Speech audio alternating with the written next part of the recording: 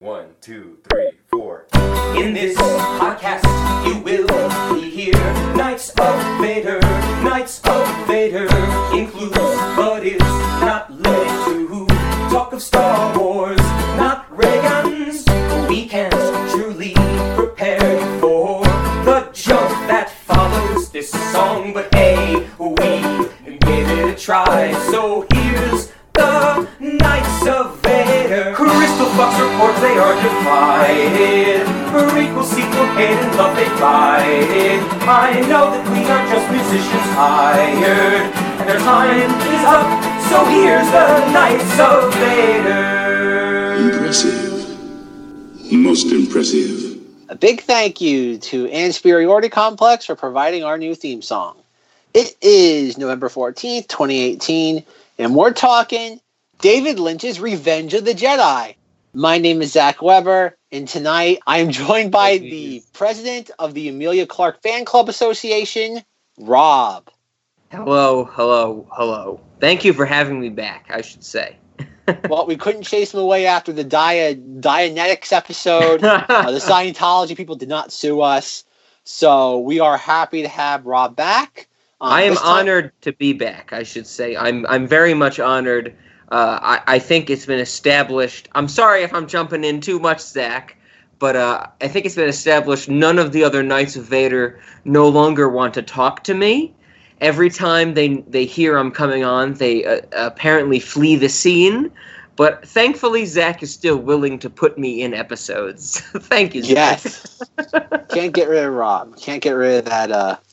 Can't get enough of him on Cinemati, so we dump him into the Knights of Vader pool. Mm-hmm. So nothing bad can come of this, right, folks?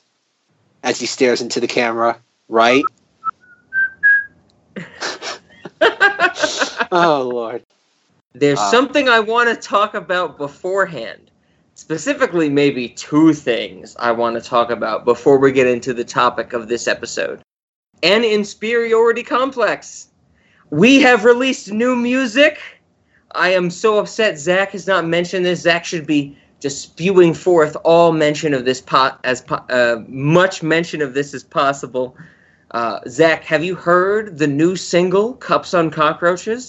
It's a great track. You should check it out. And we are very surprised and excited to say that our second album, Semi-Perfect Yet Sublime, is coming out December 4th.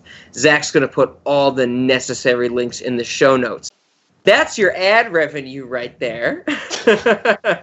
Wow, the check that says 0.00. Indeed, an Inferiority Complex. I've ever seen.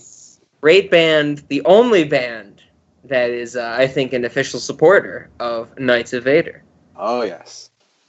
So, anyway, so this week we are talking about something actually we've been gestating as an idea for a while now.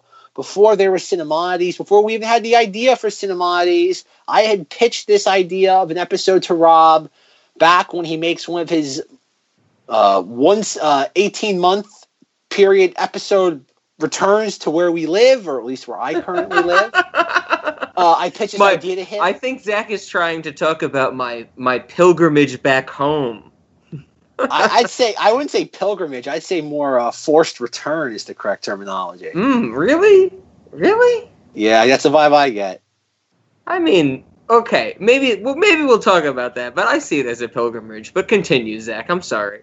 So when Rob came back last time, I pitched him this idea, and he was intrigued by it. For months, even before Cinemati's, we kind of tried to figure out where this would fit into the overall scope of Knights of Vader, considering this is not a topic that's really current events heavy. In the last few weeks of Knights of Vader, I've been talking to Zenger and Force Ghost Jim. We were this close to having Force Ghost Jim on this episode, folks. We really had him there, but unfortunately, the Force I'm sorry. I ran him away. I'm sorry. Yes, the Force Ghost was this close to coming on, but unfortunately the Force Ghost has a day job and we just couldn't pull him away from it. I think he's haunting someone on one of those ghost hunting shows, but he takes away his blue aura. That's the official stance you're taking? It's not that I ran them away after the solo review episode? Well, no, you ran Zenger away after that, but okay. Jim, we don't know. Jim's the Force Ghost is much more forgiving than Zenger is. Okay. Well, yeah, okay. So with that being said, in the last few weeks, we've kind of realized that going through our catalog of episodes, at this point, I think we're up to like 80-something, which is more than I ever thought we'd get to. We realized that we don't have a lot of episodes that talk about the original trilogy. We have a lot of speculation episodes. We have a lot of current events episodes that are, oh boy, shockingly outdated. So we figured now more than any other time, considering that it's also the 35th anniversary of Return of the Jedi, you wouldn't really know that, considering the Star Wars fan base. So it's funny, Star Wars doesn't really celebrate anniversaries that end in 5. It seems to be only 10, 20, 30, 40-year anniversaries. Okay. 25th anniversaries. Apparently the silver anniversary can go sit on a log. Wait, 25 is silver, right? I believe so. So, whatever. Someone fact check that. Porg Died, let me know in the comments down below. Dun, dun, dun, dun. Wrong music cue. We'll have to fix that. That's always the right music cue. So, we are talking about David Lynch's Revenge of the Jedi. But I would imagine a lot of you are probably saying, A, what is Revenge of the Jedi? And 2, what is David Lynch? Yes. And Rob is an expert at least on one of these, maybe even 2 of them. So I'm going to let him describe about, first of all, who is David Lynch? So, Zach, I am glad that you are asking me these questions. And I feel it is something that we need to talk about, or at least I should bring up prior to our discussion, as we said already, about David Lynch's Revenge of the Jedi. This is the first time I have watched a Star Wars movie. I rewatched Return of the Jedi as it is prior to this viewing. This was the first Star Wars movie I watched since Solo, which is what I was on here also to discuss way back when. I want to bring up something, Zach. I stated it on this podcast before. My favorite Star Wars movie is Return of the Jedi. When I watched it again, I think it solidified the fact that it is not only my favorite Star Wars movie, but maybe one of my favorite movies ever. I love Return of the Jedi. I just wanted to say, this discussion, this kind of David Lynch's Return of the Jedi, what we could have been, it's going to be great, because this is something that I appreciate to a grand extent. The question I have for you, I think, is does that make me a bad Star Wars fan? It's funny. There's not a lot of people who say Return of the Jedi is their favorite film, so it definitely puts you in a very unique class of Star Wars enthusiasts. So I think that I feel that I've even heard, maybe from this podcast or other Star Wars sources, that it's become kind of a recent fad to dislike Return of the Jedi. Is that fair to say? Yes, oddly enough, Return of the Jedi now is slipping lower and lower in the rankings of Star Wars films. Can you explain to me why that is, maybe? Because this film is awesome to me. Obviously, most of these people that are ranking these films in this particular order are the people that a lot, I don't know, I don't have a firm idea. Maybe I think it's going to be in the, well, this is a little peek behind the curtain, folks. When you're hearing this, we had an episode before this titled Defending Return of the Jedi. So maybe we delved into it there. I don't know. That episode's being recorded tomorrow, so I can have Thanksgiving in peace. With that being said, I don't know. I don't have a firm grasp onto why people dislike Return of the Jedi. I think a lot of it's the Ewok thing. I think it's kind of like how Jar Jar became the official punching bag of the Phantom Menace. Okay. And I think Ewoks kind of became that.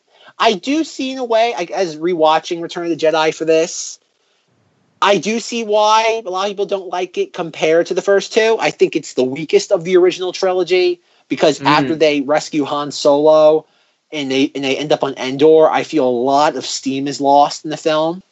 The characters are kind of just there. Han Solo has really nothing to do. I think it'd be a little bit more interesting if they made Princess Leia in charge of the Endor mission.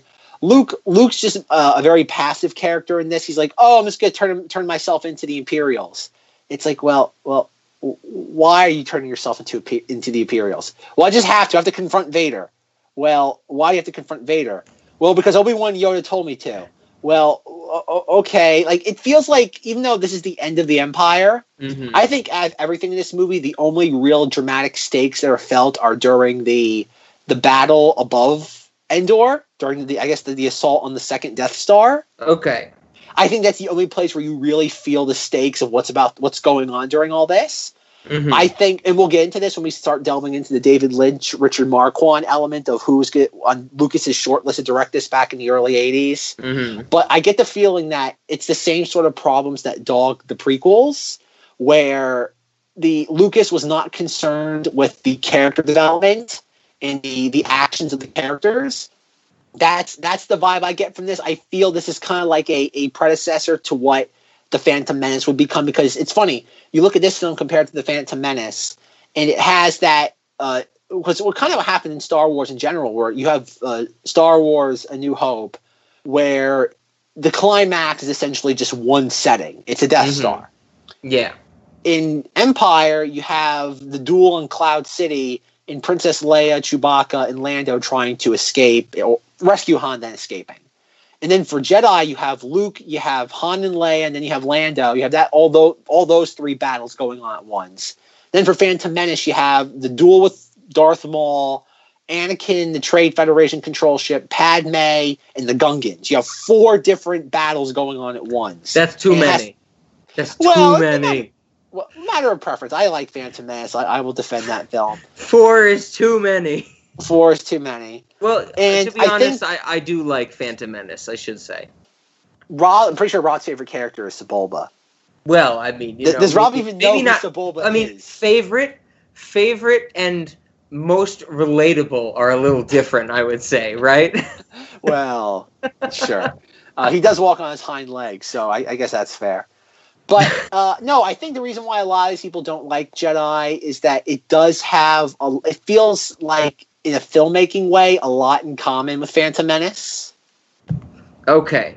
And I think, but again, I don't think a lot of these man babies who hate Star Wars yet claim to love it. I've never understood a fan base that, again, this I guess is one of the ultimate fulcrums of Star Wars now, in that it's a fan base that claims to love Star Wars yet does everything in its power to try to destroy it. Sure. Yeah, I think that's kind of what it is that in a very subconscious way, it's the concept of, you started to lose a lot of the depth of these characters, and the spectacle was being prioritized over the characters. Okay, that's fair. Is there a reason why you like this movie, Rob? Why does this film speak to you? Honestly, I think the answer is probably nostalgia. Because I remember when I was a little kid, for some reason, when I was young, like single digits young, and, my parents were like, yeah, watch Star Wars. I watched the original trilogy, and I loved the original trilogy, but this movie stuck out to me because of probably the first half hour of it, Jabba's palace, the diversity of the characters in the background, the weirdness of just what that was, but at the same time, I think that this whole movie works. I love the Ewoks. I love little creatures in the woods, that, on the planet that they have to be on this mission for. I love every aspect about it. Yeah, I remember when I was younger, when I was first, obviously I was introduced to Star Wars through The Phantom Menace. So that was always my first Star Wars film. But when I was growing up, of the original trilogy, Jedi was always my favorite. I found Empire boring. I like Star Wars. I like the first one. But I always of the original trilogy, I gravitated toward Jedi. And then over time, I've come to appreciate all of them, but I definitely see the flaws in Jedi more than the other two. Yeah, I have to say, when I rewatched Return of the Jedi for this podcast recording, there were some things I was like, really? Like, that's what they did? Yeah, like I said, Jedi is a weird film. For many reasons. It's still my favorite Star Wars film, though. I'm not going back on that. Well, let's rephrase it that way. It's Rob's favorite Star Wars film that doesn't feature Emilia Clarke. I don't think there is a favorite Star Wars film with Emilia Clarke for me. He's lying, folks. He's playing hard to get with her. But anyway, though, so Rob, I know I asked this question about 3 hours ago. Yes. Let's get back to the real thing we're discussing. The titular topic: David Lynch's Revenge of the Jedi. So, Rob, would you care to elaborate who filmmaker David Lynch is? David Lynch. David Lynch, I would say, is someone who has embraced not only the absurd, but the surreal. He is someone who can take a scene and drag it out as long or as short as he needs to, but make it as unnerving and skin-crawling as possible. If you've never heard of David Lynch, I strongly suggest you go watch movies such as Mulholland Drive. I think you should look up Rabbits. I think that just in and of itself, of course, Rabbits is included in Inland Empire. If you find Rabbits by its own little, 50-minute chunk, that would be great as well. Things like his short stories or his TV shows. The first season of Twin Peaks. The third season of Twin Peaks. David Lynch is somebody who can convey emotion that will make you honestly feel something. That's the best way I can describe him. Because when I think about media that I love and remember, I think about catharsis. Things that have drawn emotion from me. And David Lynch is one of the only directors that have ever done that successfully. Does that sum him up fairly well? I think it does. I think to do a little bit more down to earth is that David Lynch is a weird ass filmmaker, extremely talented. You have to like that sort of filmmaking. You can't just delve into the deep end with David Lynch, unlike what Rob and I did. Rob and I delved right into the deep end with him because I'm not sure if anybody knows who's listening to this, but Rob and I went to high school together. If you've listened to Cinemodities. Well, to be fair, Rod's memories of high school are just a blur. So every time I mention that, he's shocked to know that we spent at least 3 years together, maybe more. But Rob and I delved into the deep end with David Lynch. Anybody out there that's seen Eraserhead, it's funny. Eraserhead's not as much as a obscure film as it once was. Mm-hmm. It's funny, when Rob and I were in high school, we had to kind of go tracking down a copy of Eraserhead. Nowadays, I think it's widely available on, I think, Hulu. It's not this weird film that's really out like in the netherworld of filmmaking. Yeah. It's really it's there. It's accessible to pretty much anybody who wants to go looking for it. No, but like Rob said, probably some of the best David Lynch films, and probably to whet your appetite for David Lynch and see if you like him and want some more, is probably Blue Velvet. If you like Blue Velvet, yeah. It's kind of like that's kind of the first step. It's like, if you like that movie, then move on to a little bit more the intermediate ones like, what would be intermediate for David Lynch? I guess Mulholland Drive would be intermediate. Mulholland Drive, Rabbits, maybe some of his short films, maybe things like Wild at Heart.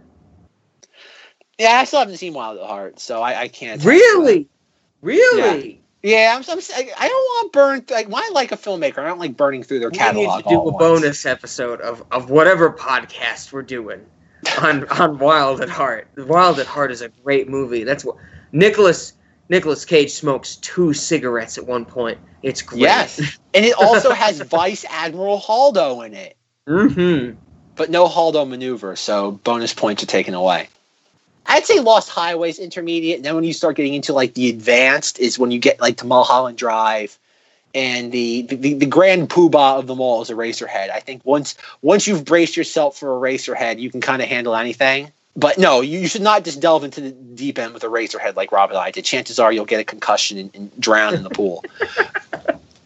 Getting to the whole point with David Lynch. David Lynch has a unique vision. David Lynch isn't infallible. It's not like everything he's touched turns to gold. He's definitely made some stinkers. Inland Empire. Dude. Inland Empire. That's questionable. No. Inland Empire is a mess. I don't care what anybody says. If you ever want to see what schizophrenia on celluloid feels like, but that's why it's amazing. No, it's not. I give everybody credit for making that movie, yet as a finished product is more or less unwatchable. Okay, we are about to insert 15 minutes of Laura Dern screaming right here.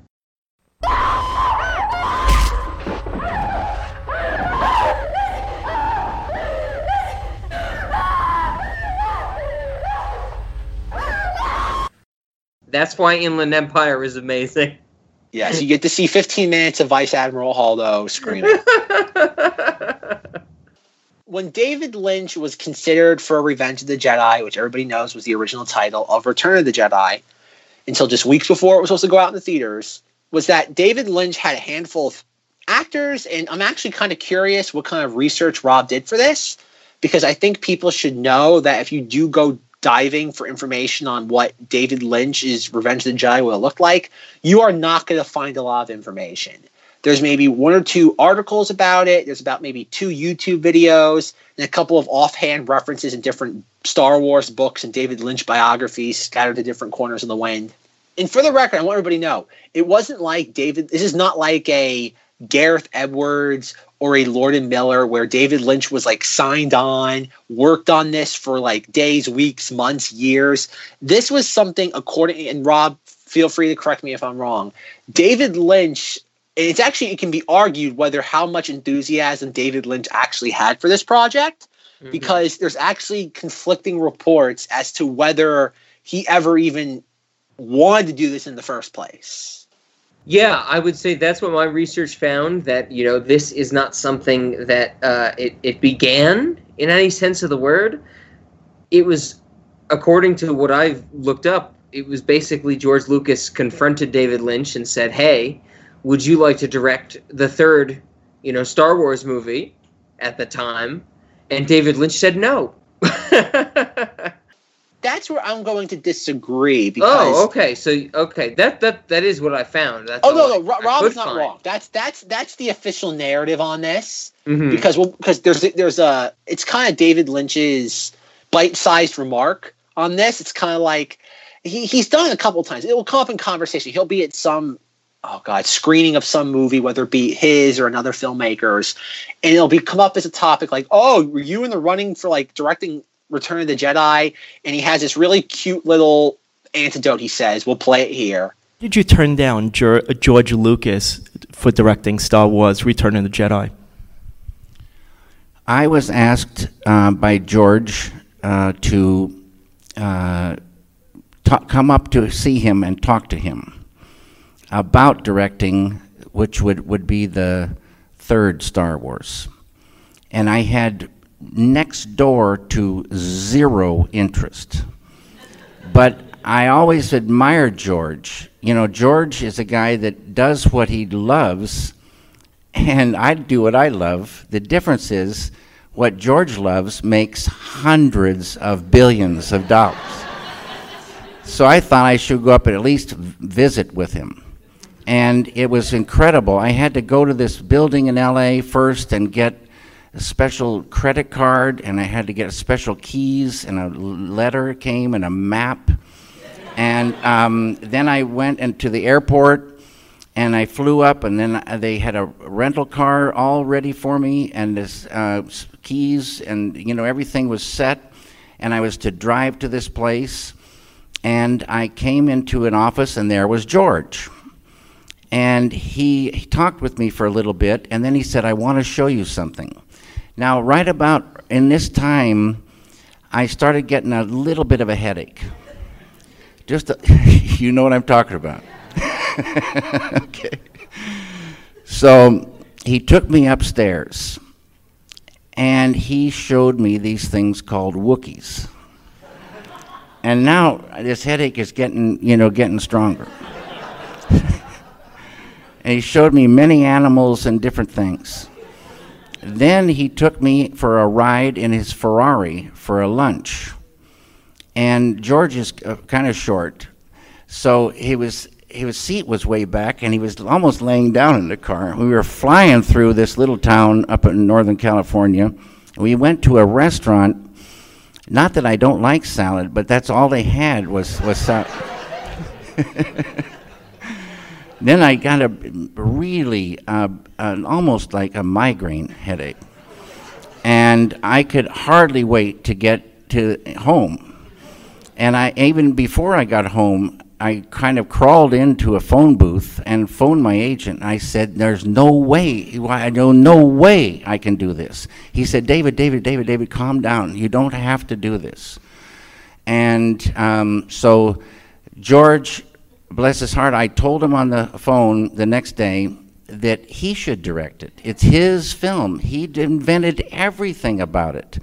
But he doesn't really love directing. And so someone else did direct that film. But I called my lawyer and told him that I wasn't going to do it. And he said, you just lost, I don't know how many millions of dollars. But it's okay. He says all the, not want to say nasty, but it's a cute little anecdote about how far removed from the Hollywood system Lynch is and just how things are run. But I have, as the Star Wars aficionado as I am, I have J.W. Rinsler's The Making of Return of the Jedi, which is the coffee table book, which is considered, well, his trio of books on the original trilogy are considered the definitive takes on the making of the original trilogy. Okay. And I think it's really interesting that it's funny because I read the same things Rob read. I've watched the video. It's the same one you just heard where David Lynch says he got a migraine. He wanted no parts of this. But in this book, it's actually, if anybody has the Making of Return of the Jedi book, it's on page 40. And it's in a quote. It says, after Marquand departed, that being Richard Marquand, the actual director of Return of the Jedi, who would turn out to be the actual director of Return of the Jedi, Lucas was true to his word and decided, quote, George called me up Saturday and said, I want to go with David, says Kazajan, who was the producer of Return of the Jedi, quote, so I called David Lynch and he was thrilled, but within 3 days he declined. And there's a bunch of stuff about the Directors Guild and stuff, which I won't get into because that's a topic for another day. But that's the thing I think is interesting. The fact that probably David Lynch signed on to this and then got cold feet in the subsequent days. Okay. That's the vibe I get, because one thing as I was kind of pondering on this episode was trying to think about where David Lynch was in his career when this was all being decided. Because, again, David Lynch is a world-renowned filmmaker, but he does not have a lot of films to his name. He has maybe, what, Rob, 10 to a dozen? Yeah, 10 probably I would say is the upper bound. Yeah, it's not, he doesn't have a long filmography. So when he was approached by Jorge Lucas to direct this, he only had 2 films. He had Eraserhead, which was barely a midnight movie, kind of just on the fringes of that. And he had The Elephant Man, which he made for Mel Brooks, which was a critical and commercial hit. Yeah. It was a movie where you could take a hideous, deformed man, deformed man, and you made him a sympathetic hero. Yeah. And that took a lot. And the fact that that resonated with people across the board was one of those things where, okay, Lucas really, I think it's also a story too that Lucas really loved Eraserhead. I think that's fascinating that apparently Lucas learned of Eraserhead from Stanley Kubrick during the making of Empire Strikes Back. Apparently Kubrick and Lucas were both in London during the makings of, I think Kubrick was there for The Shining and Lucas was there for Empire Strikes Back. And whatever it was, they rubbed shoulders. And I think Kubrick invited like some of the crew, or I guess the producers behind Empire, to like, oh, come back to my house and we'll watch Eraserhead. And that's like one of those moments in like film history where you love, if it actually did happen that way, you'd love to be a fly on the wall. Stanley Kubrick showing George Lucas Eraserhead for the first time. Yeah, that's not just a moment in film history, that's a moment in human history that I'd love to be a member of. Absolutely. Yeah, that's one of those fun moments. And whether it happened or not, who knows, or if it even occurred the way that whoever laid it out. But I think but the thing that's so weird though is that in this article that I found, I'm not sure if Rob found the same one, but the article is written by Adam Golaski, and it's titled On David Lynch's Revenge of the Jedi. Okay. Did you find this article, Rob? I think so. I don't have it pulled up or anything, but I think I did skim it at least. All right, because it shouldn't be too surprising because there are only a handful of articles. If anybody does research on this topic, you are going to come into the same half a dozen sources. But when Jorge Lucas was trying to have a short list of directors, he had a couple of names on the list, most of which shouldn't be surprising. He had names like Richard Donner behind the first Superman film, John Carpenter, Terry Gilliam, David Cronenberg, Richard Lester and John Borman. Obviously, I think everybody knows Richard Donner from Superman, The Omen. Especially, and it's kind of, they talk about the fact that Lucas he was intrigued by all these filmmakers. I think David Cronenberg was another one that came really close from my understanding of Star Wars history. Mm-hmm. Cronenberg was kind of, I guess, in the short list before it came down to Marquand and David Lynch. Okay.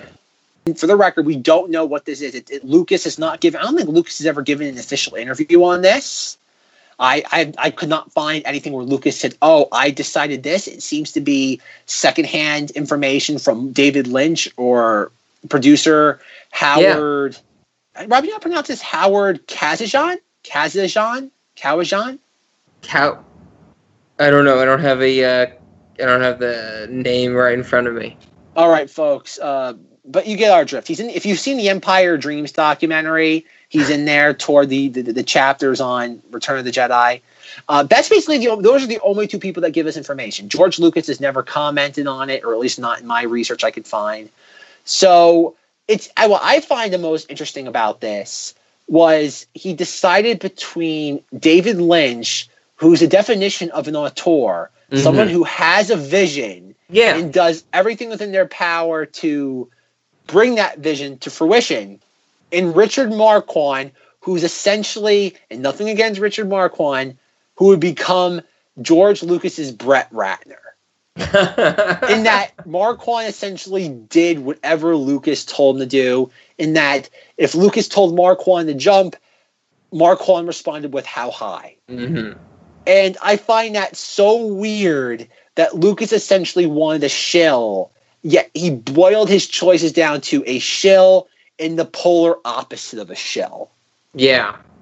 And I can't figure that out. I would have no idea either. It's just maybe the way the movie industry goes? I don't even know if it's that.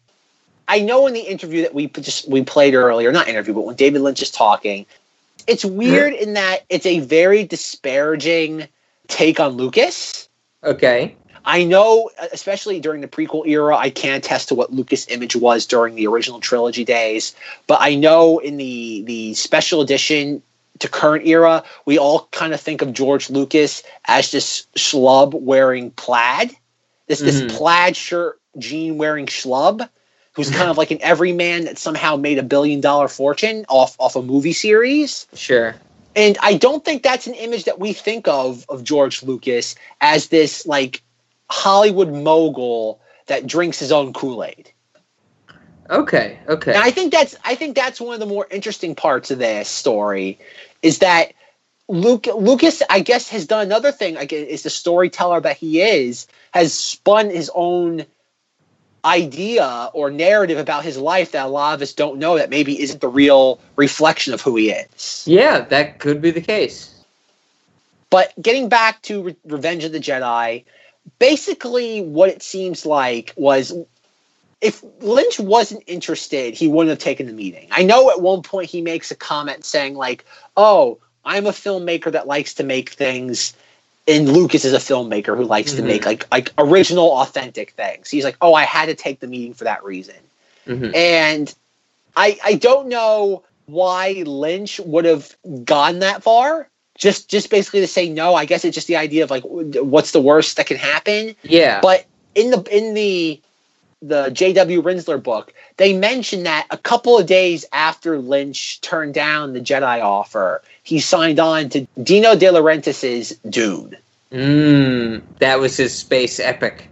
Yes, and I think what it probably came down to is that Lynch probably realized that he'd probably have a lot more creative freedom on that than he would on a Star. He probably read it again. David Lynch is a smart man. He's not stupid. He knows how to read the tea leaves, and he probably saw, "Oh crap, Lucas is going to micromanage me with this." And I think, and it's mentioned in the article. It's mentioned in most of the articles that you read on this, that could there really have been a David Lynch Star Wars film that felt like it had David Lynch's seal of approval on it?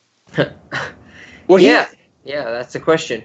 I think it would, if this film ever did get made, and we'll delve into that a little bit more into specific details as we kind of imagine what this movie would have been like. Mm-hmm. But I think, best case scenario, David Lynch would have been like a steward of the Star Wars franchise, as opposed to putting his own spin on it.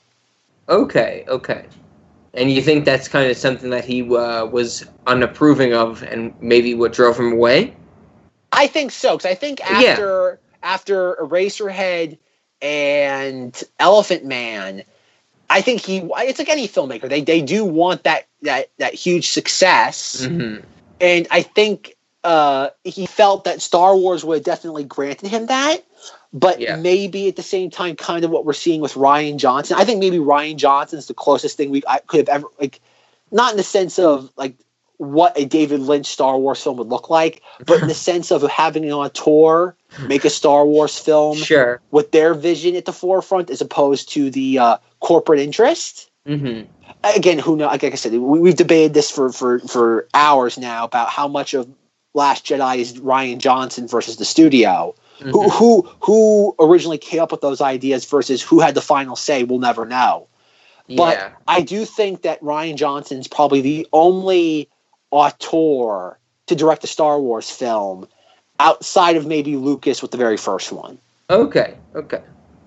Because I think if you look at Irving Kershner's work, I don't think Irving Kershner's an auteur, in the sense of I don't think he has his own signature and style. I don't think you can look at Irving Kershner's filmography and be like, oh, every single one of these films has a through line or thematic elements that tie them all together. Mm-hmm. I think you can see a little of that in George Lucas going from THX to American Graffiti to Star Wars. Okay. We're excluding the prequels because that's Lucas many, many years later. But I think Rian Johnson's the clear extension of an outsider coming into this fold. Fair. And giving it their own spin at the end of the day.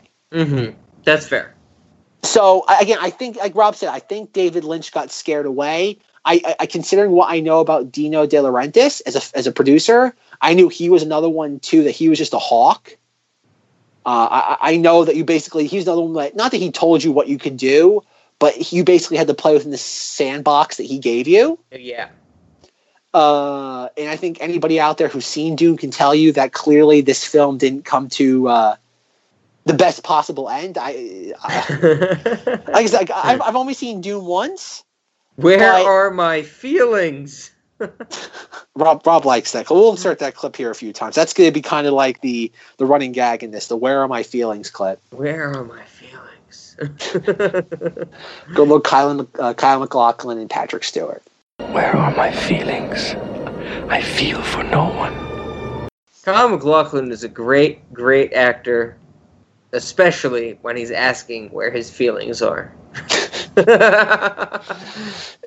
Dear Lord. So, Rob, do you have anything else to add to this so far and what we've been kind of getting at?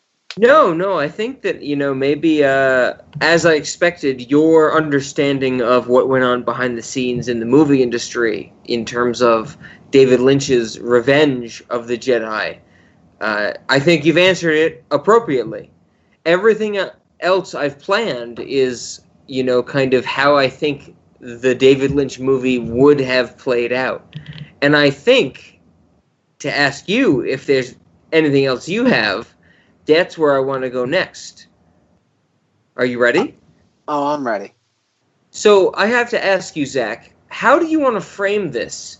Because we could talk about this in terms of how would David Lynch have handled what we do get in Return of the Jedi, or we could ask the question, what would David Lynch have done with Return of the Jedi? And I have answers for both, but I want to know how you were kind of envisioning this discussion. Well, first and foremost, I guess we could, when Rob was promoting his association with Anne's Superiority Complex, the reason why we're talking about this was that on Cinemodities, we actually did, well, by the time you're hearing this, we have completed it for the most part. We did an entire series called Nope-vember. Nope-vember. We had another name, but we couldn't use it because it would conjure a demon. Yeah, but that's a topic for another day. Oh my, that demon was so hard to get rid of the one time we summoned it, wasn't it? Well, yeah. Well, once we forgot to shut the window and he got in again. So That's a bonus episode about how we handled the demon, right?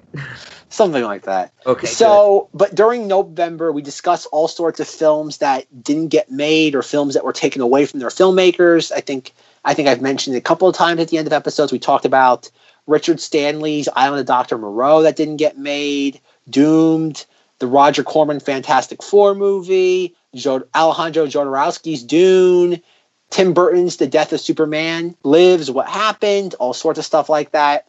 But no, that's kind of like the framework is like figuring out what these films would have looked like if they actually got made or at least hit mass audiences.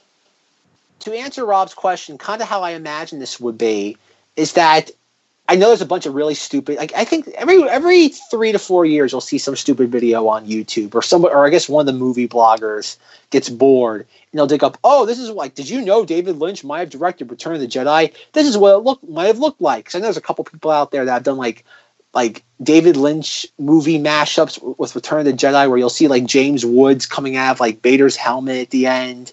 They've made like trailers, right? Like fake trailers. Yeah. But, like, it's just, it's mashups. Yeah, yeah. And I hate that because it doesn't give you any sort of, like, clue. It's just, you're taking footage and just combining it together. It's kind of like a Frankenstein's monster. This is a travesty. This shouldn't exist. It's an abomination that should be burned. We don't want to do that here. We're not going to be like, oh, and at this point, Jack Nance shows up, and he has weird, poofy hair. And then Naomi Watts has amnesia. just like, no, we're not going to do stuff like that. But she has a lightsaber. And then Darth Vader shows up, but he's riding a lawnmower to get to his long-lost brother. Like, we don't want to do that. That's not the goal here. So what I was trying to envision is that... I need to burn all of my notes right now, unfortunately. Well, at least the Naomi Watts stuff, because we all know Rob's infatuation with Naomi Watts. Most of my notes was that she was going to wear jeans. That's another weird one. Okay, all these Cinemodities references.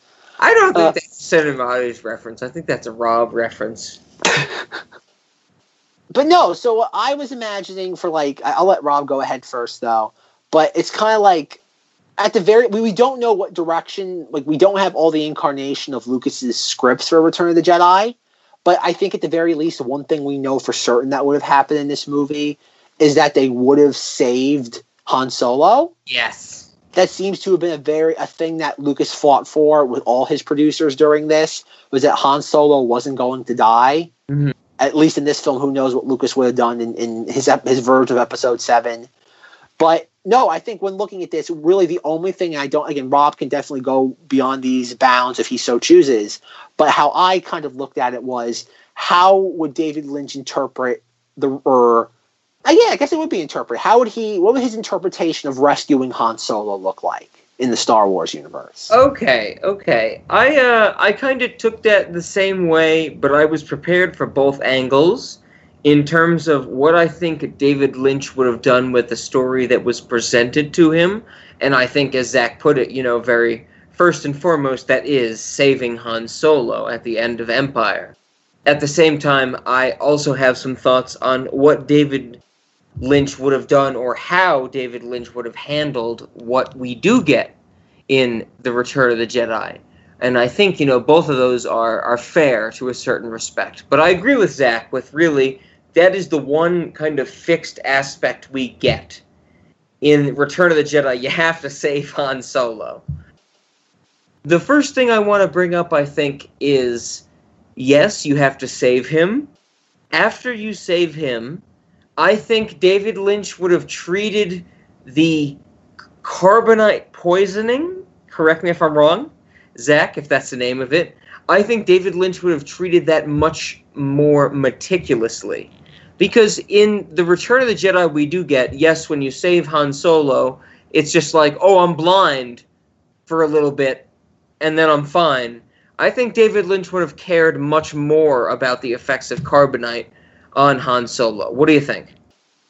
David Lynch is definitely interested in diseased people in a way. I think not just diseased or inflicted people, but I think the effects of going through things. I think that is a trademark of David Lynch. And, excuse me if this is too sacrosanct or something, Zach, but I'm thinking of, Dougie Jones from the Twin Peaks: The Return. Like, Kyle MacLachlan went through the Black Lodge and he became this kind of void, empty shell. I think David Lynch would have treated going through a frozen period in Carbonite in somewhat of a same or similar detrimental manner.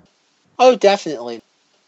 Now, in the process of saving him, I think the only comment I have is that Jabba's Palace, directed by David Lynch, would have been much more grotesque. I think that might be the best way to put it. Not scarier, not, more horrific, but much more grotesque. I think Jabba would have had a lot more saliva coming from him if it was David Lynch in the director's seat. I think that we would have got a lot more of the background characters, like of the Boar's Head guards and the squid heads and the Reeys and the spider things, and stuff like that. What do you think? Folks, he's showing his cards and he's not a Star Wars fan. We got our Omar monks. We have our Gamorrean guards. Good Lord. Squidhead and Reeys. I had those action figures when I was a kid, and I loved them. They're still, to this day, my favorite action figures from Star Wars. Not a true Star Wars fan. He might be president of the Amelia Clark Fan Association, but you know what? Definitely really? Having Star Wars figures as a kid doesn't make me a true Star Wars fan? If that were true, everybody on the face of this earth would be a Star Wars. So what do I need to be a true Star Wars fan? I need to like Return of the Jedi? No, you need to dislike it more. Then you'd be a real Star Wars fan. Okay, I need to dislike Return of the Jedi more, and I need to like The Last Jedi more. No, you need to hate. No, you need to hate that more. Then. I don't think I can hate that more. Yeah, Rob didn't like Last Jedi, folks. He's one of those. Except for the Luke Skywalker stuff. I love the Luke Skywalker scene at the end. That was great. That's weird because most people hate Luke Skywalker in that movie. But Last Jedi aside, no. But getting back to Return of the Jedi, what Rob was getting at was that in the article that I was referencing earlier, and it'll be in the show notes, was that they in something that is present in all of David Lynch's filmography is his emphasis and focus on texture and just how things feel. And I definitely see a lot of that in the, like, as it exists right now, the Richard Marquand 1983 Return of the Jedi. You see a lot of that. Like, you look at all the characters in that, like whether it be the Gamorrean guards or just like think about it, when C-3PO goes up to Jabba's palace, the giant door, and just taps on it, and we see the giant, like, flashing bulb come out and start like talking to 3PO. It's like, wow, there's like you can see how that, you can just kind of mentally understand how that thing works, how it kind of just like bobs and moves around, and it's like, oh, okay. And then when we see, just like Rob said, he called it like the spider creature. It's called the Omar monks, and we see them kind of like walk around on their pincers. But Omar monks, yes, like the bee, yes. But Omar monks. There's an apostrophe in there too. I have the action figure for that, but I never knew what it was called. Apparently, see, they were also referenced in Star Wars: The Clone Wars. Rob, remember that movie?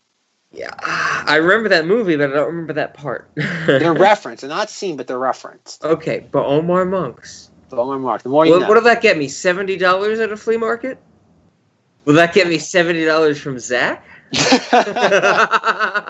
Maybe. But no, I think a lot of the scenes in the Jabba's palace would have been eerily similar to what David Lynch would have done. I think as I rewatched Jedi for this, I think like when you get certain I think when we're first introduced to Bib Fortuna, I think we just see kind of like the way his teeth look and his eyes and all that. I think Jabba's palace is a very rich texture sequence in the whole movie, whether it be like, think about all the different times that characters are introduced to Jabba for the first time and engage with him.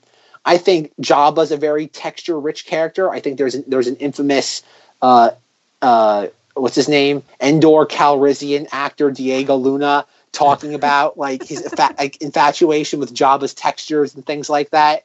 It's quite an interesting character, and I don't know, that texture of his skin is just something that obsesses me. Jabba, I've always wanted to touch him. Like the texture of Yaba is something I need to discover. And then I'm obsessed with the texture of Yaba. You never dreamed about touching Yaba? I mean, it must be quite disgusting. I think a lot of what goes on during Jabba's palace is stuff that would be in the David Lynch wheelhouse. What I would say is different is that David Lynch likes things that are very slowly paced. Mm-hmm. Oh, absolutely. So one of the things that's referenced in the article is that, like, when 3PO and R2-D2 are going throughout Jabba's palace about to be put into servitude, I could definitely see that being a little bit more spooky and macabre, where it's much more dimly lit. There's much more of a use of shadows, as opposed to where it's just like, they're all walking along and the guards just kind of like push like 3PO forward, like move along. And then, like, one of the little tentacles comes out of, like, a prison cell and tries to ensnare 3PO until one of the guards comes and just kind of, like, smacks it away. I think it wouldn't be as cutesy. I think not a lot of what David Lynch does is cute. I think a lot of it is meant to be unsettling. I think if we did have a point where 3PO and R2-D2 go through the bowels of Jabba's palace, it would be very dimly lit, but with very... not dimly lit as in, like, you can't see it, but very strategic, limited use of lighting. Yeah. And then on top of that, I think it would be very slowly paced. It'd be much more... the ambiance would be, tension, borderline anxiety. Like, are these two real? Like, what did Luke get these two into? I think we would get much more of the droid torture. Yes. Than we do get in what we have in Return of the Jedi. It wouldn't be used for comedic relief. Yes. I don't know if the droid torture we get in Return of the Jedi is comedic relief. I didn't really take it that way. Well, it's comedic relief as in the droid. Obviously, the droid has a name. Threatens 3PO and R2-D2. It's meant to be funny, like, oh, this is what 3PO is just kind of freaking out at the idea of, like, what could happen to him. It only adds more questions to my never-ending search to understand droids in the Star Wars universe, Zach. Yes, because the beep boop trash cans. How do you torture droids? How do you torture a machine that you created to serve you? They mention restraining bolts in this movie too. And that's go through that again. I don't think Zach wants me to go through all that again. So no. I do not. Folks, go listen to the Cinemati's episode on the Clone Wars. It was another episode that we actually got ported over to the Knights of Vader podcast. If you want to hear Rob complain about the beep boop trash can. That's the introduction to it. There's much more to it. Like, what is the origin story of life in the Star Wars universe? Did, like, God on the 5th day create Adam and Eve, and on the 6th day he created like Gort, beep boop trash can, and he taught Adam how to say Klaatu Barada Nikto, and then just like, how did AI get to be something people needed to control, that other droids needed to control? That is ridiculous to me. See, folks, Rob is truly becoming a Star Wars fan now. He's dissecting it and tearing it apart on grounds that it was never designed to be torn apart on. If Episode 9 is not titled Star Wars Episode 9, The Droid Revolution, I'm going to be pissed. You already got that, Rob. It's called Solo. That was the Droid Revolution?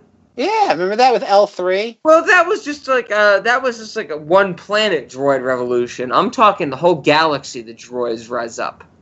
There was a book based on that, and it wasn't very good. I want to see the droids kill Rey and John Boyega. I don't remember his name in the movie, but... Oh, dear. Okay. Rob is definitely being excluded from the speculation episodes on episode 9. Don't count me in for Festivus, right? No Festivus for Rob. My grievances are too strong. Let the hate flow through me is what I always say every Festivus. I think what would have happened was that you would have had that, and I think a lot of the stuff also with Princess Leia would have been, considering that we would get later on with Isabella Rossellini in Blue Velvet and kind of what David Lynch does to her between her and Dennis Hopper. I think Leia would have been a little bit more, not abused, but maybe battered. Sure. Like this whole idea of putting her in the slave Leia costume Yeah. would, I guess not slave labor, but the slave costume would have been to be a little bit more dehumanizing. It would have a little bit more of a physical and mental cost to her. Mm-hmm. Like she's clearly doing this on purpose, but there might be a reason why she's doing it, in the sense of, in a weird way, she kind of enjoys the abuse, or there's something psychological about, like, oh, this woman, like, think about Princess Leia. Even though she's a hero of the rebellion, she keeps putting herself in these extremely dangerous situations that might lead to her death. Yeah. And maybe there's something psychological about the fact, or Lynch would explore that element where it's like, oh, maybe this person who wants to fight darkness almost has to put themselves in this level of darkness because they want to. Absolutely. I think there's elements. That's a really cool idea. Yeah, I think that'd be definitely neat. I don't think it would have flown in 1981, 82. I think even now it wouldn't really fly. Mm-hmm. But it's certainly something provocative that, again, that's the weird thing about this, because I know there's an infamous story that Gary Kurtz kind of got annoyed with Lucas during the making of Return of the Jedi, because Lucas basically let the toy makers into the creative process. Sure. And it's like, oh, George, what are you doing? And George is like, just opened up the checkbook and said, see all these zeros? That's because of them. I'm going to let them have a lot more control in this now because of it. Okay. And I don't see how toy makers would have been like, George, we can't have a 15-minute sequence where we explore this. And Lucas would have been like, no, we can't. And basically, like, again, I think you have had a very that cynical. Was great. That was a great impression, Zach. That was a great Jorge Lucas. Yeah, I mean, honestly, if anybody who listened to Cinemodities, it's been a while, but anytime Zach does any impression, it's Marge Simpson. But that was... I have not done a Marge Simpson impersonation in a while.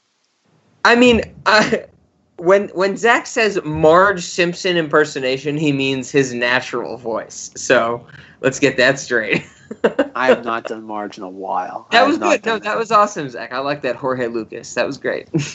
Good. I think Lynch would have wanted to explore the themes behind these characters, which I think would have made for a much more psychologically satisfying finale to the Star Wars saga. Like, these characters win at the end of the day, yet at what cost? And not not in the sense of like, oh, Luke loses a hand, Leia, I don't mean like physical things, but like, think about it. Leia had to lose her entire planet for this. Mm-hmm. Han Solo, I don't know, maybe, I would imagine Lynch probably would have had a very different trajectory for Han Solo. I think, considering if you look at the original trilogy, Han Solo doesn't really lose anything. He's probably the only character in this that has like a net gain. Yeah. Like Luke loses his family in the sense of Uncle Owen and Aunt Beru. He has the burden of the fact that Darth Vader was his father. Pre A New Hope, Luke's life was pretty much ignorance is bliss. Yep. Leia was a diplomat for all these years prior. But again, it cost her planet. It kind of, like, what kind of toll this is going to have on the galaxy. And I think one of the things that would have been the most interesting of this is that Han Solo just wouldn't be there. Like, you watch Return of the Jedi, and Han Solo's just there. Okay. He's really not other than leading the assault on the shield generator on Endor, he really doesn't have any sort of character arc, because he's kind of had the biggest character arc you can imagine in Empire, and you really can't do that again and even bigger and better in the next chapter. Mm-hmm. So I think one of the things Lynch would have definitely done if he was allowed to have any input on the script, it would have been something needs to happen to Han Solo that much like our other two characters of the main trio, he would have had to pay a price during all this, whether that be the death of Chewbacca or some effect from the carbonite. Exactly. That would be like, maybe considering that he needs his eyesight to pop. Maybe he would have gone blind, something like that. Where it's weird because if you watch the beginning of Return of the Jedi, there's a lot of emphasis on Han Solo's lack of vision. Yes, and that kind of just dissipates by the time they rescue all of them. It's like clearly quick. That's being set up. Mm-hmm. So I don't know. Like, I think also when like considering that Lucas knows how to absorb good ideas, there's a very good chance that when Lynch had these meetings with him, maybe Lynch made a couple comments about something that maybe bled into maybe one or two drafts of Jedi. And so when you do have things like the eyesight comments, maybe that was an earlier draft that just kind of... That's a good point. Melted away, and you still just see traces of it, no more, kind of like a watermark, and that's it. Yeah. So, no, I think that, like Rob said, I think the carbonite sickness and maybe something like it. There would have been... Han Solo would have had to have paid a price for willingly going into the carbonite to protect Princess Leia at the end of Empire. I think that's one thing he would have done. Definitely. That would have been a huge focus, for sure. I did have an idea for possibly how Lynch would have started Return of the Jedi. And I think this is a two-parter because, one, I wanted to ask you what you think about this, Zach. Would Lynch have messed with the scrolling text? I would imagine that would have been off limits. Yes. I guess that's my question. Is there any way, shape, or form that Lynch could have been like, I want the text to scroll the other way or something like that? I don't know. I wonder, because Lucas, or at least the image of him, is that Lucas was always kind of like the rebel amongst his peers. So maybe, but Lucas clearly likes the continuity of Star Wars. That's one of his favorite. Okay. Like, clearly, like, looking what he did with the special editions. Sure. He loves that level of continuity where, like, oh, we have to go back and change Boba Fett's voice to make him sound like Tamora Morrison. Mm-hmm. It just couldn't be the fact that Boba Fett has, like, a voice modulator that has to disguise his voice. It's like, nope, he has to sound like a clone trooper. Mm-hmm. It's like, again, we can't rationalize these things away. We need the continuity to be there so people can say, oh, look, he sounds like this. Okay. I think Lucas is a stickler for continuity, and I think that would have been a nope, you're not getting that. Okay, well then I guess that my the thing that I wanted to talk about is my opinion on how David Lynch would have started the movie. And I don't really know if this is my opinion on how Lynch would have started the movie or how I would have started the movie inspired by Lynch. But just hear me out, Zach. How about that? So imagine that we get the credit scroll, just as we do. The Empire, is bad. That whole thing. And we get something that basically zooms in on a planet that is the birth of the Rancor. So maybe a baby Rancor, kind of, however that happens. I don't know if Star Wars has any mythology on the Rancor and how it, kind of exists or what its living process is like. But I am imagining this movie starting with a baby Rancor. Maybe it goes through some trials or tribulations trying to survive in a jungle or, a grassland type experience.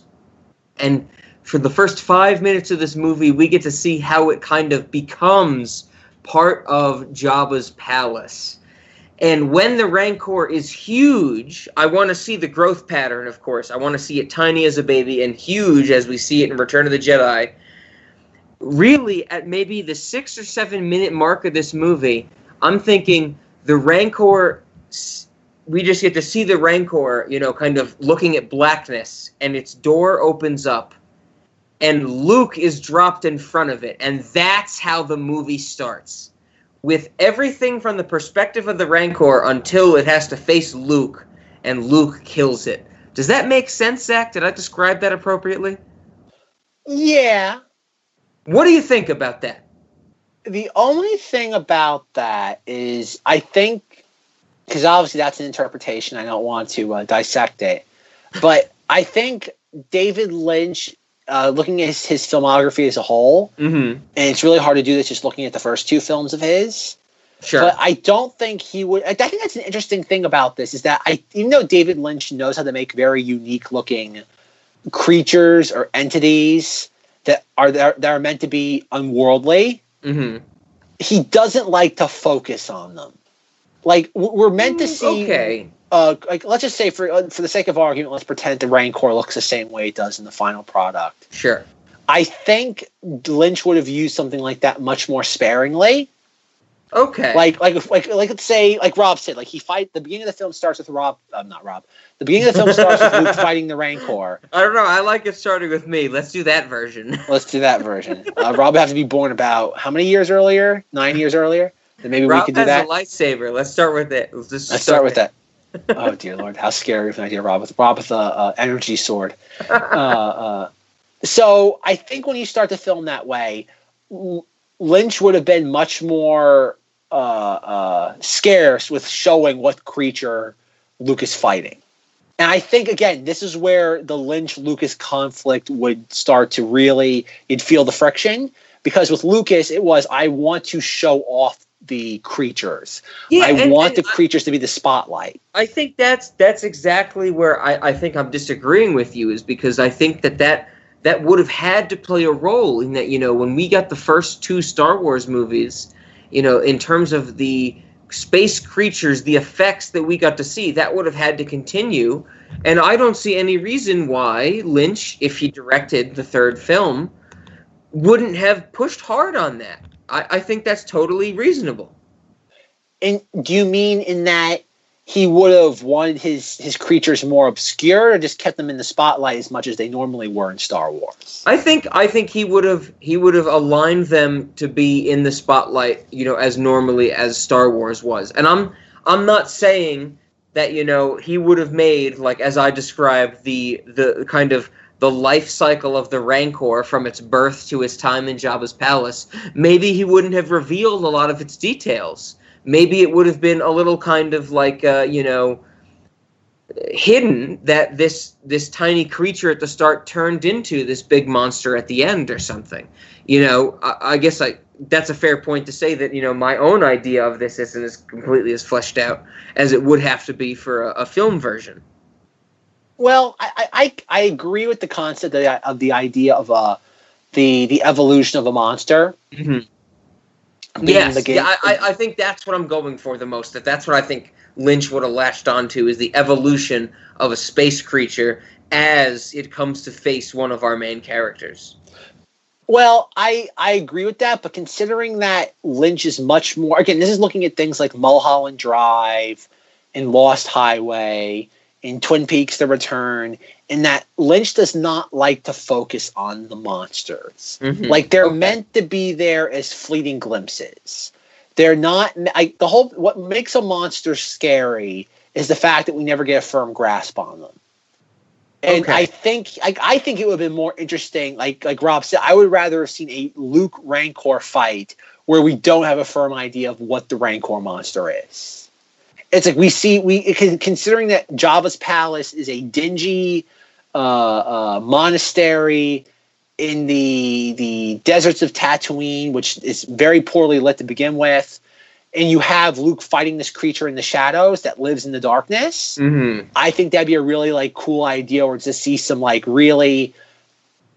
Oh God, I don't know how you would do this exactly, but sure. Think of something almost like Rosemary's Baby, where you just see glowing yellow eyes, and you see very just basic scary features, stuff like that, where it's really you see something not evil, but I guess really close to that. But you really you don't have anything clear to a grasp on it.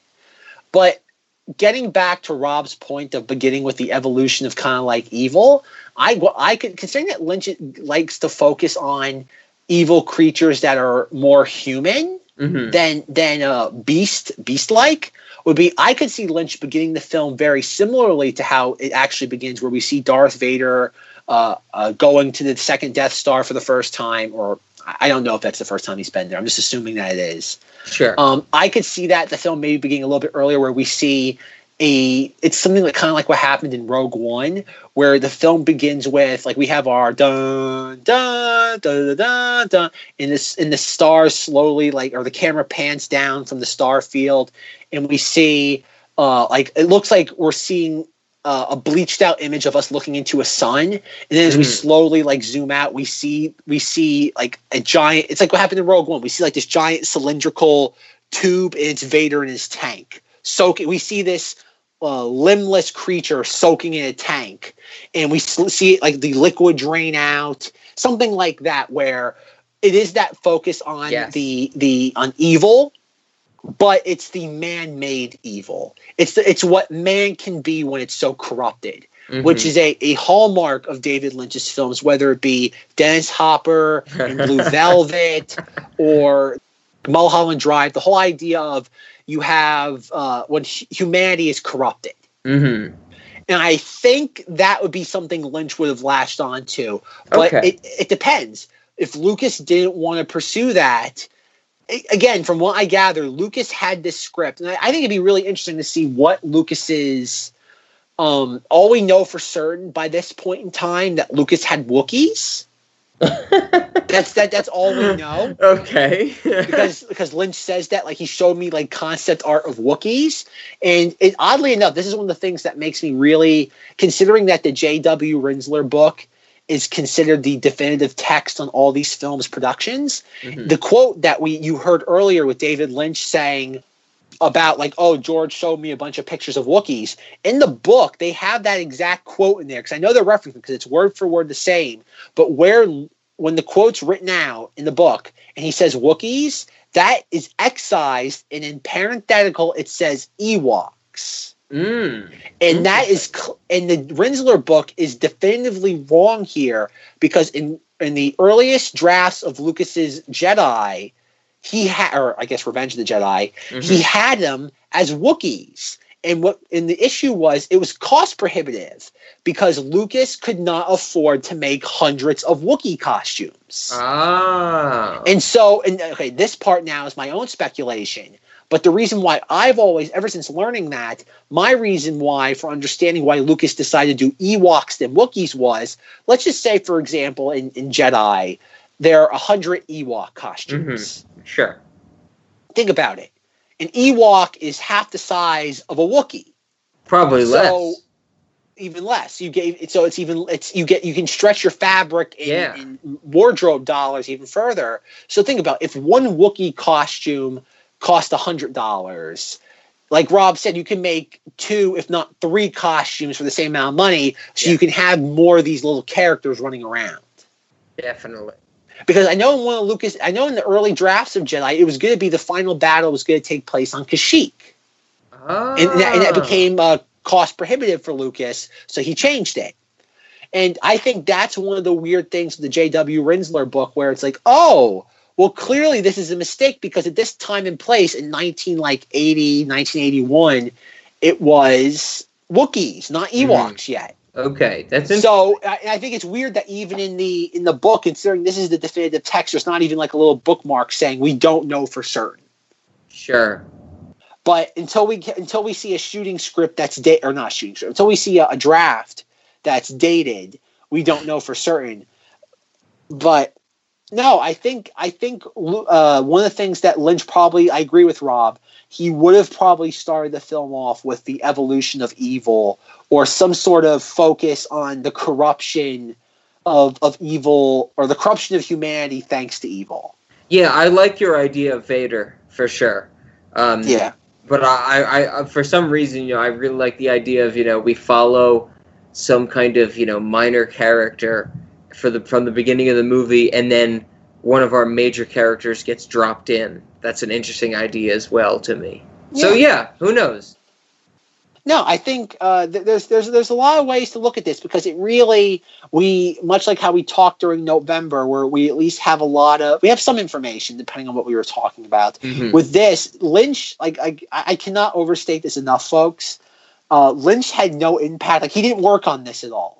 Like, he saw things and maybe reflected on what he saw in an immediate sense. He didn't think about them. Well, I mean by think, not that he didn't think about them in the moment, but he didn't spend days or weeks being like, oh, this is like, or like, it's not like he submitted the draft. He just looked at a bunch of concept art and probably some, not models for production, but maybe some design models.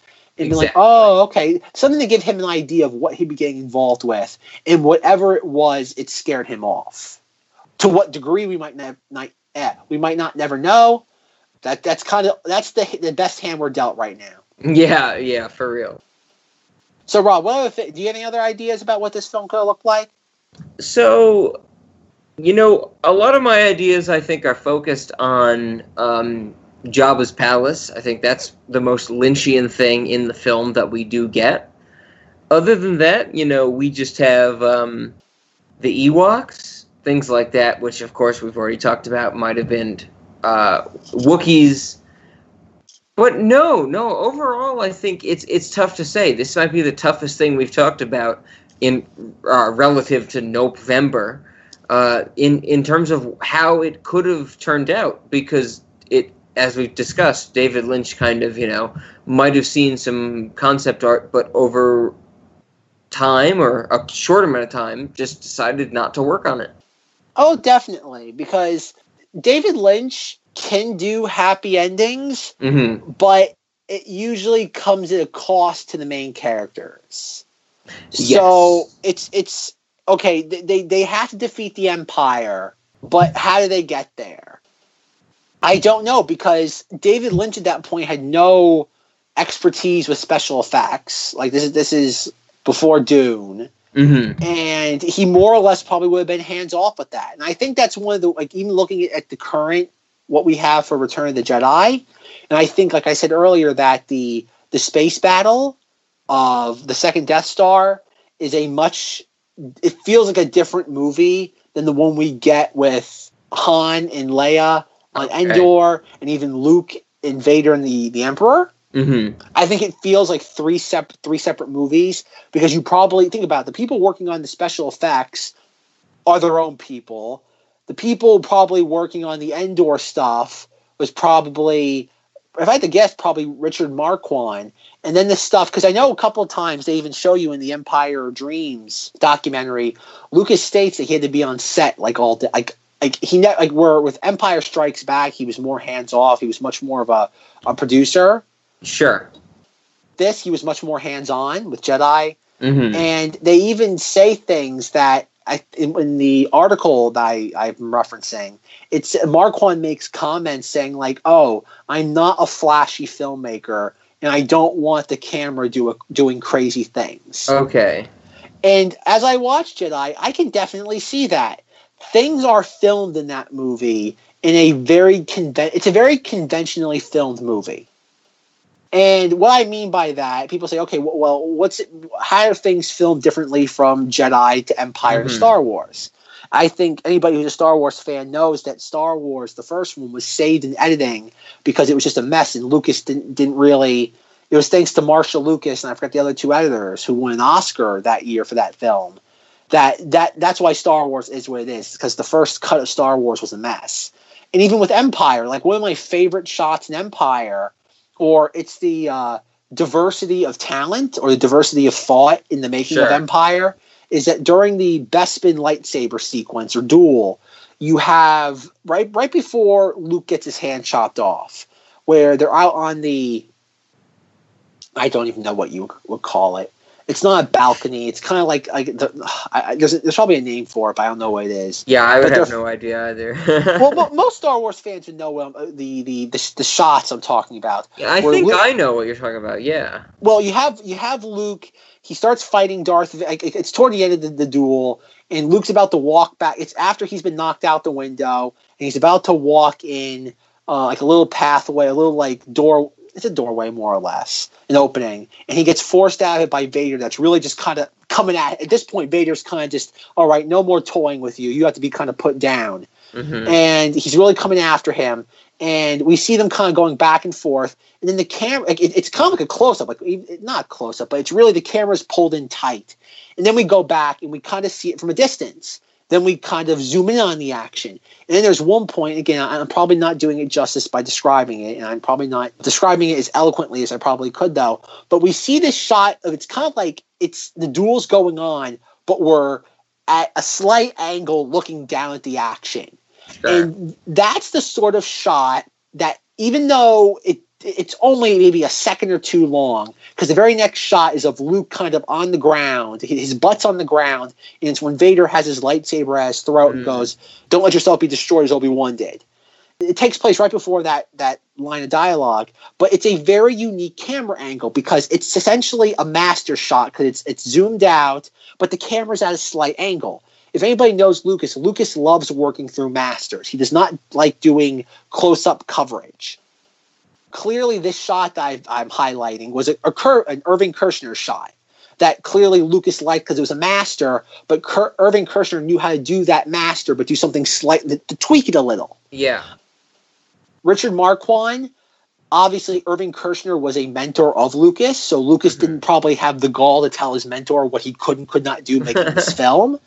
Yet Marquand was clearly, again, like I said, nothing against him, but he was a shill. He did what he was told. Yeah. So if Marquand's admitting that he doesn't have any flair as a filmmaker, that puts him in a bad position to begin with. Never mind, he's working with someone who's not even going to be receptive to new ideas. Mm-hmm.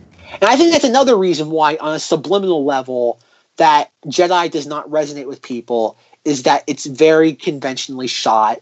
And considering what David Lynch does in things like Eraserhead, in Elephant Man to a lesser degree, Elephant Man's much more conventional and far from experimental, which is what one of Eraserhead's hallmarks is. Yeah. But I think that would have been, like Rob said, I think it would have been very interesting to see the camera work that Definitely. David Lynch would bring to a Star Wars film. Because at the time in the late 70s, you didn't have anything like this.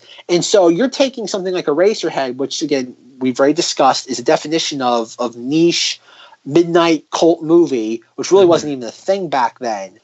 And you're then elevating that sort of filmmaking technique to blockbuster level status. Yeah. And I think that might be like one of those things that's unfortunate, where you don't ever get that again. And Lucas was like, again, Lucas, as much as we make fun of him now for being a madman, he had the authority to do that, and nobody could step in and tell him no. Mm-hmm.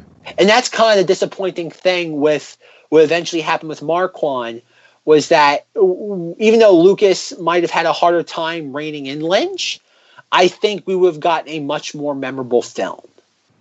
Okay. Visually memorable film at the very least. That's fair. That's fair. One of the only other things that I want to mention is that that Jabba the Hutt's palace musical scene. I think I mentioned it in our diegetic music episode, but I certainly think David Lynch would have drawn on an artist of the times to perform that, rather than an alien, I guess, as George Lucas relied on, or of course the movie relied on, I should say. But I cannot think of anything but David Bowie dressed as an alien singing something in Jabba the Hutt's palace. What do you think about that, Zach? Well, I think that's an interesting point you bring up, because I don't know. David Lynch definitely knows what he likes when it comes to music. Mm-hmm. Oh, yeah.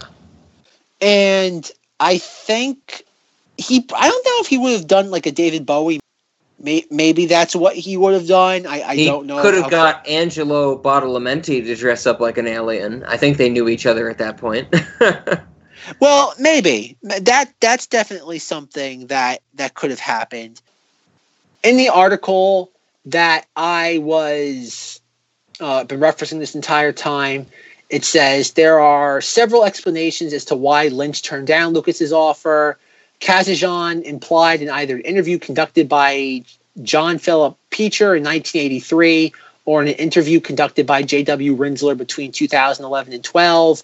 And then parenthetical, it says the bibliography in Rinsler's The Making of Return of the Jedi doesn't make this clear. And parenthetical, that Lynch turned down the offer because Dino De Laurentiis offered him Dune, an offer Lynch accepted. But more recently, Kazan said at a Star Wars Celebration convention in Anaheim that Lynch wasn't hired because, quote, he didn't want Johnny Williams to do the music and he didn't want Ben Burtt, Academy Award winner 3 times, to do the sound, end quote. He added, that's the truth and only you guys have heard it. The audience applauds and the moderator adds, ha ha ha, wow, that's incredible. Incredible as, yes, as in hard to believe. Kazan's original claim that Lynch weighed the pros and cons of Lucas's offer and chose Dune instead is more credible. But I think what Rob brought up is an interesting point, because considering how much emphasis, and that even to this day, if you look at David Lynch's most recent project or film project, Twin Peaks: The Return, that David Lynch was like the sound editor and the like chief person in charge of the music in Twin Peaks: The Return. Yeah. So I could very well believe that was a sticking point for David Lynch, where it was like, okay, if I can't have control over the visuals, or if I can't have complete control over the script, I want to have control over the sounds of the film. And considering how much emphasis Lynch puts on sound, I can imagine that being a deal breaker for him. That's a really good point.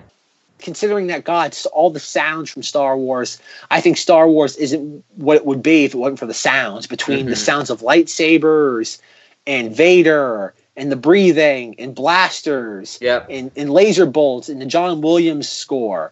I think for David Lynch to come in and say, I want that stuff going and I'm going to replace it, much like how Rob brought up the fact about like an opening crawl that goes in reverse. Yeah. I think that would, considering that Lucas loves his continuity, never mind, I think Lucas also knows what made him successful. Yep. I think that's another thing where I can imagine that being a deal breaker for Lynch, where it's like, okay, if I can't control, like, Lucas, you have to give me something. I can't just sit there, basically be a director for hire. Why bother hiring me then? I think that's why Marquand got hired. I think Rob's spot on with that. I think the music would have been something Lynch really would have insisted on, and I think probably the most radical departure from what we've ever seen, or what we have. That would have been probably the furthest from what expected Star Wars canon. Yeah, absolutely. I think the only other thing I have is probably not Lynch related. Are you ready for that? Oh god, another inferiority complex plot? No, it's more about this movie. I think I was trying to say it earlier, but we went off on a tangent or something. But this Star Wars movie was the first I watched since watching Solo. So I wanted to bring up... And you were severely disappointed there was not enough Emilia Clarke in it. Well, I know. Well, I wish there was more Kira as well. Well, of course. But I wanted to bring up the idea to Zach that, I think you mentioned it, that you rewatched this movie for this recording as well. It's a little different to watch this movie with kind of the knowledge of Han Solo and Chewbacca and Lando Calrissian's relationship in the greater detail that I think I have now. Like, honestly, when I was rewatching Return of the Jedi and Lando is, half into the Sarlacc pit and blind Han Solo has to save him, it was a little different. Does that make sense? That I had some information I've never really had before. I understand that. Yeah. I understand that, but over time I've trained myself to look at these films in a vacuum. Sure. Where it's funny. I think I've mentioned it a few times on here where it's like, oh, you look at these films now and there's so many ways to look at them. There's so many different lenses. Yeah. Like, think about it. Like, when I was growing up with just The Phantom Menace and the original trilogy, it was like, at that point, the idea of clone troopers was a giant mystery still. Mm-hmm. It's like, what were the Clone Wars? It wasn't like, well, I know a lot of people talk. I think it's kind of overblown now.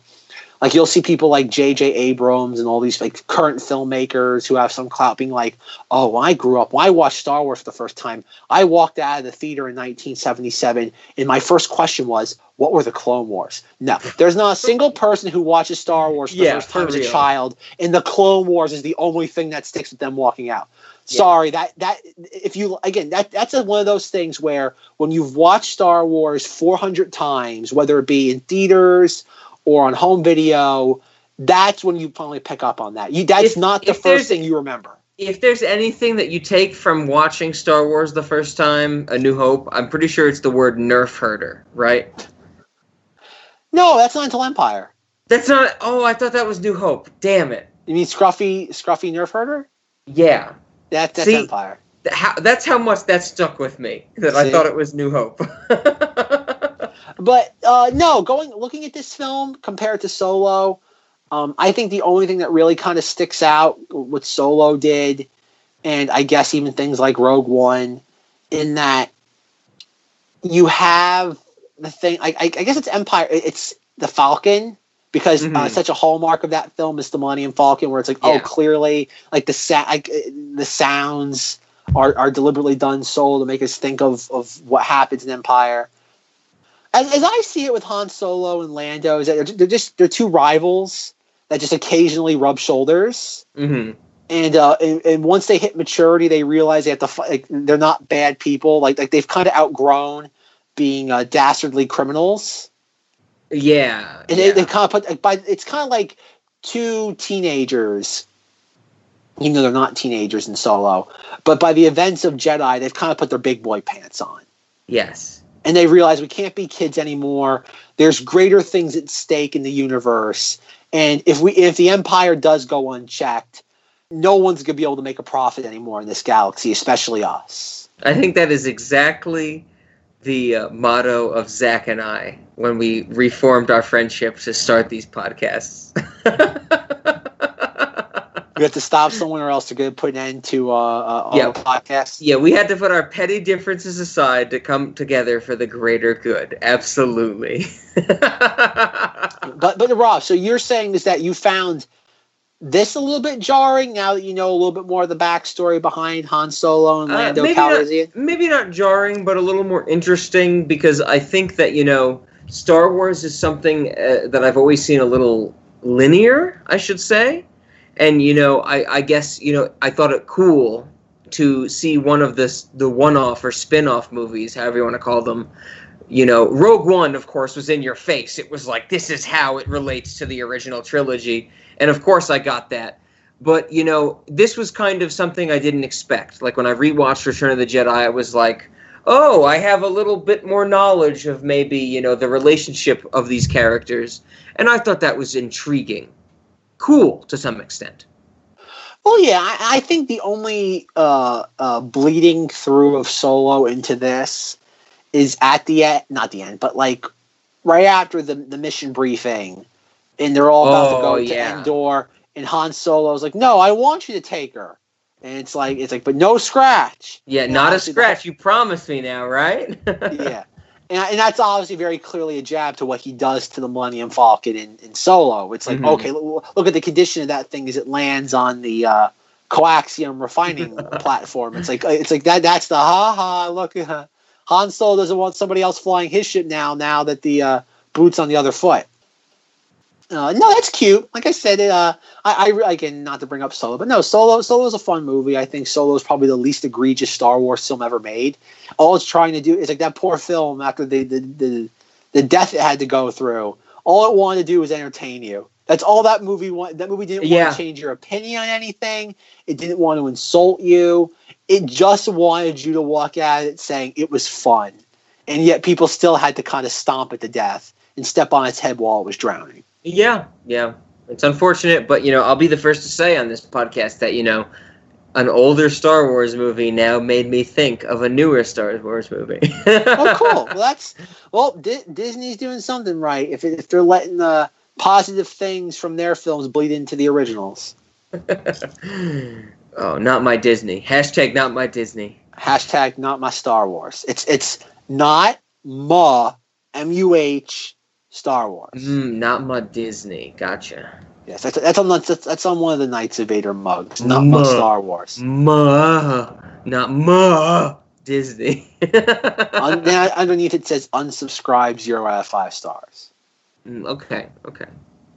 Right on. Well, I think that was the last thing I had about this film. Like we said already, it's tough to discuss. This is one of the least, we have the least information about what this movie could have been throughout the years. Absolutely. So, one final question before we wrap this discussion up. Rob. What snack do we eat? No, wrong podcast. Thank God. Thank God. None of that nonsense. But let's say David Lynch gets hired. He makes the film with some compromises. Sure. And it turns out not to be another Dune, but it's more coherent, but it has a lot of that David Lynch flair in it. Mm-hmm. How do 1983 audiences respond? Considering that a lot of audiences felt burned, not super burned, but a lot of audiences weren't thrilled with Empire Strikes Back. Oh, okay.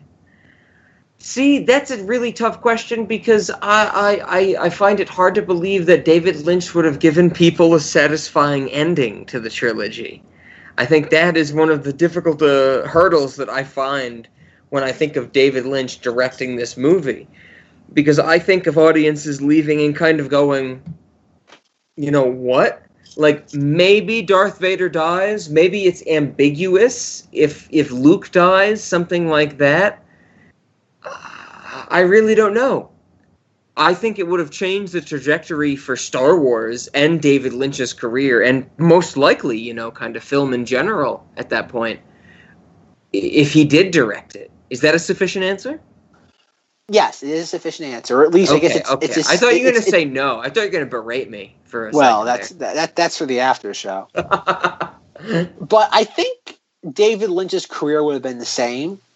Really? I think it's the same thing that happened to Dune. He's given a lot of money.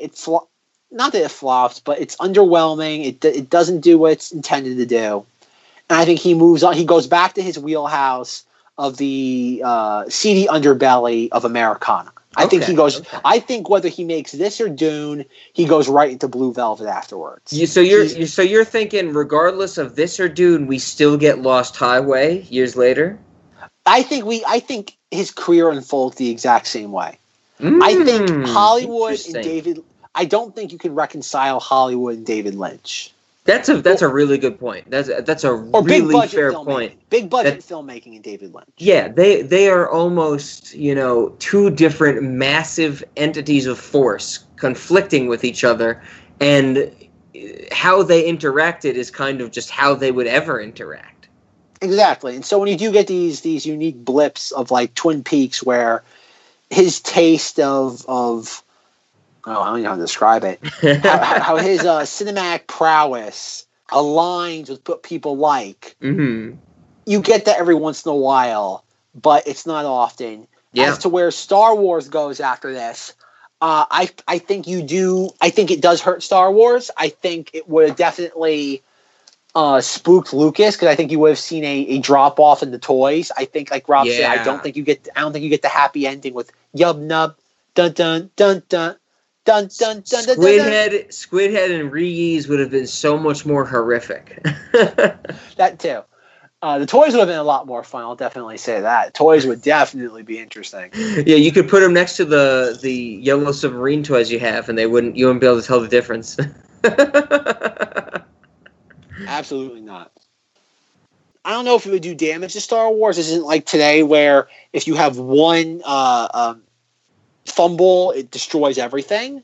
Okay. But I do, considering that it was going to be the last one for a few years, I think the happy ending of Jedi, and considering how safe it plays it, especially after an earlier chapter that kind of goes outside the boundaries of what people were expecting, very similar to what's going on right now with Star Wars. What? I think you do need that conventional final chapter, not for the sake of the story, for a good story, but for the sake of nailing down the future for the next crop of filmmakers to take the ball and run with it. Okay. And that's what, and of course we have to tie this to what's going on. Again, it wouldn't be right on this podcast unless there's some level of prognostication as to what's going to happen with Star Wars. But it's reason number 312 as to why I'm so terrified of Episode 9. Yes, but this whole episode is our reveal to say that we have insider information that David Lynch is going to direct Episode 9, right? What? Isn't that the reveal, Zach? That we have that info? I think we're gonna pull a Mike Zero, and we're gonna break some news, a quotation mark news. I can David write Lynch, a fake Facebook post that says as much, right? Definitely, that means it's fact. As long as it's on the internet, it's real. So we're breaking it here first, folks. J.J. Abrams is out. David Lynch is in, directing Episode 9. We are rectifying the mistake that was made 35 plus years ago. David Lynch is in. He's going to throw John Williams out. I don't know who the sound designer is for the new Angelo Badalamenti. Angelo Badalamenti's coming in. Angelo Badalamenti's coming in. Yep. And Naomi Watts is coming in. She's gonna be wearing jeans. Zach is so right. Kyle MacLachlan's gonna be in there for good measure. Oh yeah. We're gonna have them all. And the hook for this is gonna be, forget like a CGI Princess Leia. We're going to have a CGI Jack Nance. We're gonna bring him back to life. We're gonna get a scene with Jack Nance talking to Luke Skywalker in the Black Lodge, and Jack Nance is gonna say, "There's a fish in the percolator." It's gonna be every nerd's wet dream. Am I right, Zach? it's certainly going to be the dream of every Twin Peaks and Star Wars fan out there. Indeed. And there's going to be a VR experience probably next year. Oh, the amount of toys and the merchandise and just the ancillary media and products are going to be fantastic. I love it. I guess that's one thing I want, before we wrap this up, I want to ask our audience, how many of you out there, out of our many active listeners, are Twin Peaks fans? I'm just curious. If in the Facebook group, on Twitter, drop us a line, and I'm just curious, how many of you are Twin Peaks fans? Do you like Twin Peaks? I would imagine most people have at least watched 1 or 2 episodes of it at this point. It's available if you want. Yeah. I think it's a cultural, phenomenon to some extent that people are aware of it. Best case is I'd say a touchstone, but I don't think it's a phenomenon. I don't think Twin Peaks ever got that ubiquitous. Okay. You let me be alive a few more years. It'll be a phenomenon. Okay, Rob will work on that. He'll get back to us in a few months. I try and talk about Twin Peaks at every party I go to. I don't doubt that at all. All right, Rob, you ready to wrap this up? Yeah, I think so. I think this was good. I think we did the best that we possibly could do, interpreting a movie that never was, and we don't have a documentary for. No, we do not. We're going to make that documentary. Yeah, based on like 3 paragraphs. We're going to Indiegogo some funds out of you suckers. I mean fans. Here's the donation levels: $100 and above, you get a thank you email that's auto generated. For $1,000 and above, you get a thank you letter that's not personalized. And for $1 million and above, you might get a DVD. But in reality, it's just a paper coaster that says DVD written on it. I like it. That's some levels I can get behind. Exactly, folks. I think, you know what, that doesn't show contempt for your audience at all. $1 million, yeah. Everybody, throw in that $1 million. That coaster is good. That DVD, whatever it is, it's going to be great. And you put the coaster DVD in your DVD player, it breaks. Even better. It burns, yeah. Oh, dear. Now, then you get the fire department involved. The insurance company has to get called. Oh, dear. All right. So concludes this episode of The Knights of Vader, a Star Wars podcast. Make sure to follow us on Twitter. Just another reminder, I changed the Twitter group again because I got mad about the Knights of Vader. I think I've said it last week, I'll say it again. I changed it, so I changed it to, before it was KOV Podcast, now it's K0V Podcast, the number 0. So I don't have to change the business card at all that we made last year. So it's mind-blowing. It's K0V Podcast, just another reminder. You're going to need a whole new theme song, Zach. The old theme song doesn't fit anymore. Check out our Facebook group, type in Knights of Vader in the Facebook, and chances are you will find us there. If you like what you hear, please rate, review, and subscribe to us on iTunes or whatever podcasting platform you're currently listening to us on. Thank you to Anspiriority Complex for providing our theme song. Check out their latest album and more from them in general in the show notes. For questions, comments, concerns, or snide remarks, contact me, Zach, on Twitter, @RogueKnight, KNITE, and on the Cinemodities podcast, where we'll be talking about, I have to look it up, 2 weeks, so that would Roger be... Corman's? Is it Doomed? Yeah, chances are we'll be talking about Doomed, the untold story of Roger Corman's Fantastic Four, which is part of November, which is the reason why you heard this episode all along. And with that being said, where can people find you, Rob?